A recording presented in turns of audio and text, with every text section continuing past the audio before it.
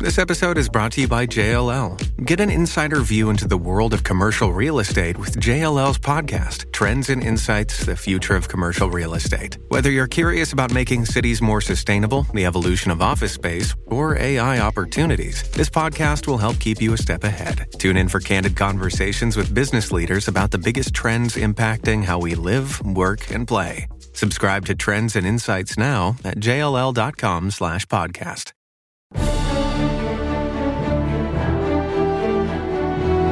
Fox News Podcasts presents the Bret Baier Podcast, Common Ground. There are a number of senators on the Republican side that continue to want to find common ground. We emphasize the conflict and controversy sells, and I think that's a problem because most Americans look at Washington and see something that's broken. Why don't we look for ways that we celebrate what this country is capable of doing? It's amazing what you can do when you get off social media and you start talking, communicating with one another because there is common ground. With Fox News chief political anchor Bret Baier. We are deepening the war in the Gaza Strip. We will continue to fight until the complete victory over Hamas. This is the only way to return our abductees, eliminate Hamas, and ensure that Gaza will no longer be a threat to Israel. It will take time, but we are united. The fighters, the people, and the government. We are united and determined to fight to the end. Israeli Prime Minister Benjamin Netanyahu talking about the fight ahead. That may take some time. It is our time for Common Ground. It's a segment we bring Democrats and Republicans together. Joining us tonight, Florida Democratic Congressman Jared Moskowitz and Ohio Republican Congressman Max Miller. Thank you both for being here. I know you have a common ground on this issue, supporting Israel, and you've done a number of different things legislatively together. Congressman Moskowitz, I guess in the wake of how long this is taking, how difficult the fighting is for Israel, do you think the Democratic Party has seen a significant split here in support for Israel? And where do you think it's going? Well, thanks, Brett. Thanks for having us. So, I mean, look, the reason why it's taking a while is because the world, the United States, along with Israel, is saying be strategic. Try to save as many civilians as possible, even while Hamas uses them as a human shield. And so that's why it's taking a while, because even though the criticism that Israel is receiving is unfair and sometimes borderline anti-Semitic, they are being more strategic than any nation when they prosecute a war. So that's why it's taking a while, not to mention that Hamas continues to move the hostages around. And again, remind your viewers that if Hamas would just surrender, this war would be over. You know, look, there is a split within the party, but I would like to point out that I think in Congress it's small. You've seen dramatic bipartisan support for Israel and significant amount of Democrats, right? There's 214 of us in Congress. And, you know, there's a dozen or so, and some more join them from time to time. But the overwhelming majority of Democrats, along with my colleagues across the aisle, support Israel. If you look at the bill, Israel's Right to Exist, there was only one no vote in that in Congress. Yeah, you're right. Here is Congresswoman Madeleine Dean, a Democrat from Pennsylvania, on her conversation with Prime Minister Netanyahu. Take a listen. I said, Mr. Prime Minister, you recognize that as you showed us these videos, the world will watch the other videos of Gaza. And dead children is absolutely unacceptable. The level of innocent loss of life is unacceptable. And he tried to say to me, but there's a difference. There's a difference. I said, one difference is that it appears that Hamas took joy in the killing. I certainly hope you take no joy in the killing. Congressman Miller, she's talking about the videos from October 7th, obviously. And she is. And my colleague from across the aisle, Madeleine Dean, I have a great amount of respect for her. And I believe I've taken 2 CODELs with her overseas.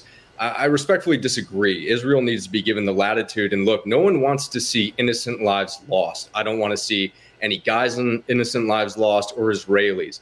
But at the end of the day, what Hamas did, they started this war. They have ended the previous ceasefire, as my colleague Jared just said, and then they just rejected another one that's trying to coalesce around the Arab world that is a deal that wouldn't satiate me or I believe the American people keeping the Palestinian Authority in charge. But I respectfully disagree with her comments. What Israel is doing right now, to be clear, I'm a United States Marine. I have never seen warfare since Vietnam, and I wasn't even born that has a tunnel system that goes hundreds of feet down. And these tunnels, they're a spider web. And now you have Gazan civilians who are in the streets fighting for humanitarian aid so that Hamas doesn't continue to use it to build the tunnels to kill Israeli civilians on an everyday basis. The Gazan people want to be free. But make no mistake, this ideology of Gazan civilians crossing over to commit these atrocities also has to be known to the American people. It wasn't just Hamas who participated in these attacks. It was thousands of Palestinian civilians, and it could have been my neighbors here where I live in my home, that just saw bloodlust, picked up a weapon, and started taking Jewish people and other people as hostages and selling them off. So I respectfully disagree, but I do respect her greatly. Shipping can make or break a sale, so optimize how you ship your orders with ShipStation. They make it easy to automate and manage orders no matter how big your business grows. And they might even be able to help reduce shipping and warehouse costs. So optimize and keep up your momentum for growth with ShipStation. Sign up for your free 60-day trial now at ShipStation.com and use the code POD. That's ShipStation.com with the code POD. We'll continue right after this. In the meantime, Congressman Moskowitz, we're under attack ourselves. The U.S. troops in the region are getting attacked. In Iraq, we had troops wounded by Hezbollah attack in a specific place in the Erbil Air Base up in the north. And that is about number 102 as far as attacks. Just today, this morning, there was an effort by the USS Lamboon FAA teams from the Eisenhower Carrier Strike Group shot down 12 one-way attack drones and 3 anti-ship ballistic missiles, 2 land attack cruise missiles. This is all coming from CENTCOM and happening today. These attacks are coming fast and furious.